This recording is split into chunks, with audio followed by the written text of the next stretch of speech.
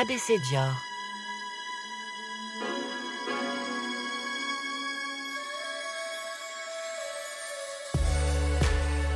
ABC Dior décrypte les symboles et les secrets de la maison Dior. Au gré d'inspirations passionnées, partez à la découverte de ce royaume des rêves. Fondé en 1947 par Christian Dior.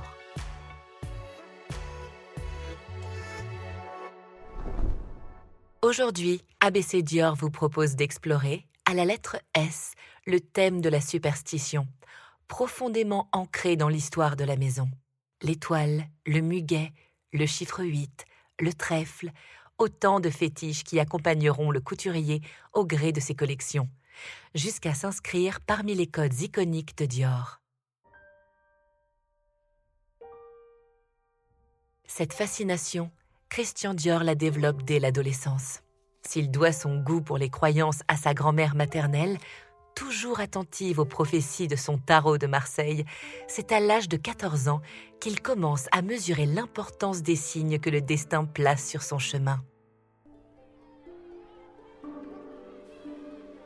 Nous sommes en 1919 et Christian Dior assiste à une kermesse de charité organisée au profit des soldats de la Première Guerre mondiale.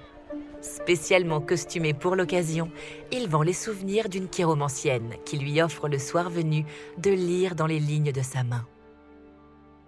Vous vous trouverez sans argent, mais les femmes vous sont bénéfiques et c'est par elles que vous réussirez. Vous en tirerez de gros profits et vous serez obligé de faire de nombreuses traversées. Lorsque la révolution du New Look éclatera, la prédiction de la devineresse se révélera troublante de vérité et forgera l'âme superstitieuse du couturier qui consultera désormais sa voyante pour chaque décision importante.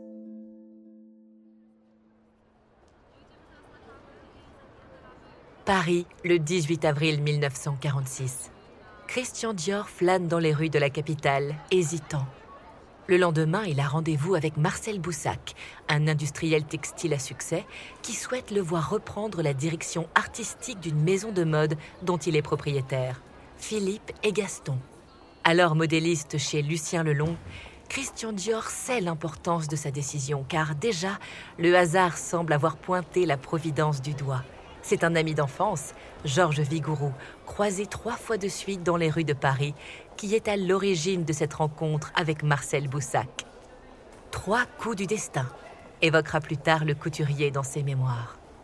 Seulement, Dior nourrit un autre projet, celui d'ouvrir sa propre maison. Un autre signe céleste achèvera de le convaincre. Alors qu'il remonte la rue du Faubourg Saint-Honoré, son pied heurte un objet qui manque de le faire trébucher. Il se penche et le ramasse pour constater qu'il s'agit d'une étoile en métal tombée d'une voiture à cheval. Le couturier y voit un signe, une étoile du berger lui indiquant le chemin à suivre, l'invitant à se fier à son instinct. Le jour d'après, il annonce ainsi à Marcel Boussac qu'il ne reprendra pas Philippe et Gaston, mais qu'il est prêt à ouvrir une maison à son nom. Avec force présomption, je définissais la maison de mes rêves. Elle serait très petite, très fermée, avec des ateliers peu nombreux. On y travaillerait selon les traditions de la meilleure couture à l'intention d'une clientèle de femmes vraiment élégantes. Je n'y ferais que des modèles apparemment assez simples, mais d'une confection très élaborée. Le projet éveille l'intérêt de l'homme d'affaires qui lui fait une proposition. Mais saisi par le doute, Christian Dior se tourne à nouveau vers Madame de la Haye, sa voyante. Sa réponse est sans appel. Le couturier doit absolument accepter l'offre de Marcel Boussac. Les dés sont lancés et 8 mois plus tard, la maison Christian Dior est née.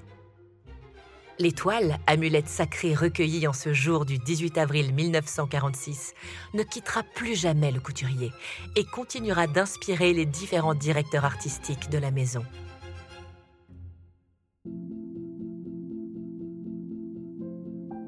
Gianfranco Ferré y fera référence en nommant Étoile du Soir un tailleur pantalon haute couture automne-hiver 1990. En 2013, elle sera mise en lumière au cœur de la ligne de maquillage Dior Mystic Metallics, délicatement embossés sur des fards à paupières poudrés. Pour sa première collection de haute couture en 2017, Maria Grazia Chiuri nomme quant à elle étoiles filantes et constellations, ses robes du soir somptueusement brodées de motifs irradiants de fils d'or. Aujourd'hui encore, tel un hommage bienveillant à cet heureux présage, l'astre fétiche orne discrètement la semelle des souliers Dior. Aux côtés de ce symbole stellaire, d'autres porte-bonheur vont ponctuer l'histoire de la maison. Christian Dior, pour qui tout fait signe et tout fait sens, garde toujours à portée de main un trèfle à 4 feuilles, 2 cœurs, un morceau de bois, une pièce d'or ou encore un brin de muguet cousu à sa boutonnière qui constellera les toques fleuries de Marc Bohan quelques années plus tard. Autant de gris-gris célébrés à travers les créations joaillières imaginées par Victoire de Castellane. Sans oublier les charms, épelant le nom de Dior en lettres métalliques sur l'iconique Lady Dior, que les artistes du monde entier sont invités chaque année à réinventer dans le cadre du projet Dior Lady Art. Mais parmi ces précieux emblèmes, il en est un qui le suivra dès les prémices de sa maison de couture, le chiffre 8. C'est un 8 octobre 1946 qu'il fonde l'entreprise Christian Dior, avant de choisir comme adresse le 30 avenue Montaigne, situé dans le 8e arrondissement de Paris.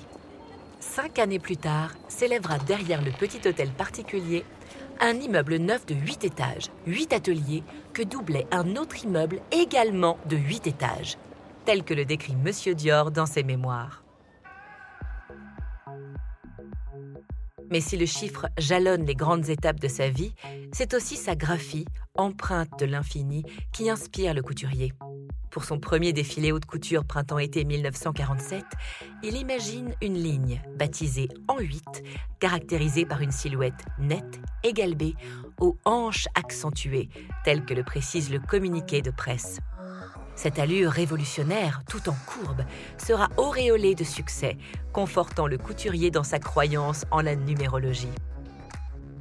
Au début des années 2000, John Galliano revisite ce chiffre magique en ponctuant l'un de ses t-shirts de la mention « J'adore Dior 8 », qui se réinventera en « J'adior 8 » pour la collection prêt-à-porter printemps-été 2017 de Maria Grazia Chiuri.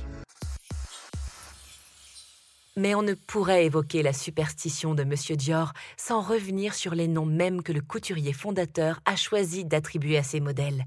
Tous ces porte-bonheur constellent et enchantent les titres de ces silhouettes. Étoile devient le nom d'un ensemble du soir présenté pour le défilé haute couture printemps-été de 1948. Tandis que le motif céleste se déploie sur la robe Bonne Étoile pour le printemps-été 1952. Au printemps 1954, Christian Dior dédie une collection entière à sa fleur préférée, avec la ligne Muguet, à la fois jeune, souple et simple. Et 2 ans plus tard, confie au célèbre nez parfumeur Edmond Rudnicka la mission de traduire l'accord olfactif de ce trésor printanier avec Diorissimo. En 2018, la fragrance Lucky, icône de la collection privée, mettra également en vedette le muguet. Une signature olfactive soulignant le geste bonheur de Christian Dior qui, lors de ses défilés, faisait coudre un brin de cette fleur dans les ourlets d'une robe ou le revers d'un tailleur. Comme un clin d'œil à la prophétie originelle qui lui prédisait, grâce aux femmes, réussite, voyage et prospérité, Christian Dior dotera de noms aux accents mystiques près d'une centaine de modèles, à l'instar des looks tour de carte ou cartomancienne, dévoilés lors de la collection haute couture printemps-été 1950. Le trèfle à 4 feuilles, emblème universel de chance, trouve également une place privilégiée parmi les fétiches du couturier. Il souffle ainsi son nom à l'ensemble trèfle à 4 feuilles de la ligne printemps-été 1952. Réinterprété par Marc Bohan lors de la collection Miss Dior printemps-été 1973, puis Maria Grazia Chiuri à l'occasion du défilé haute couture au printemps-été 2017, ce talisman végétal inspire les créations de Cordelia de Castellane pour Dior Maison. Il se dévoile au fond d'une carafe en verre soufflé-bouche, fabriquée en Italie, sur une assiette en porcelaine de Limoges ou bien sur des gants de jardinage, hommage à la passion pour les fleurs que cultivait Monsieur Dior.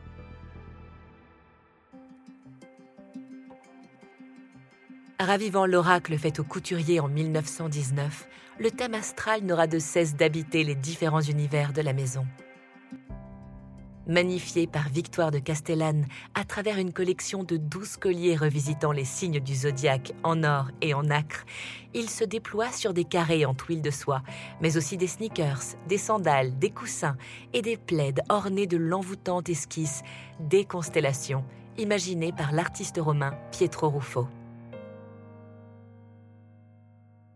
Ultime enchantement, à l'occasion des prochaines fêtes de Noël en 2022, Pietro Ruffo s'est également inspiré des splendeurs du ciel nocturne de la Colle Noire, maison de cœur du couturier fondateur, pour donner vie à un motif extraordinaire, convoquant la Grande Ourse, Persée et Cassiopée, sublimant les créations dédiées à l'art d'offrir des parfums Christian Dior.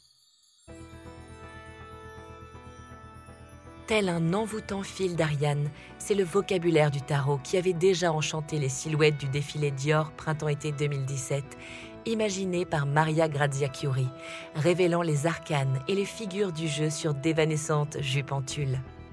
En 2021, la directrice artistique des lignes féminines de la maison consacre à nouveau sa collection haute couture Printemps-été aux arts divinatoires, en présentant des créations parées des illustrations ésotériques de Pietro Ruffo et mises en scène dans un film onirique de Matteo Garonne.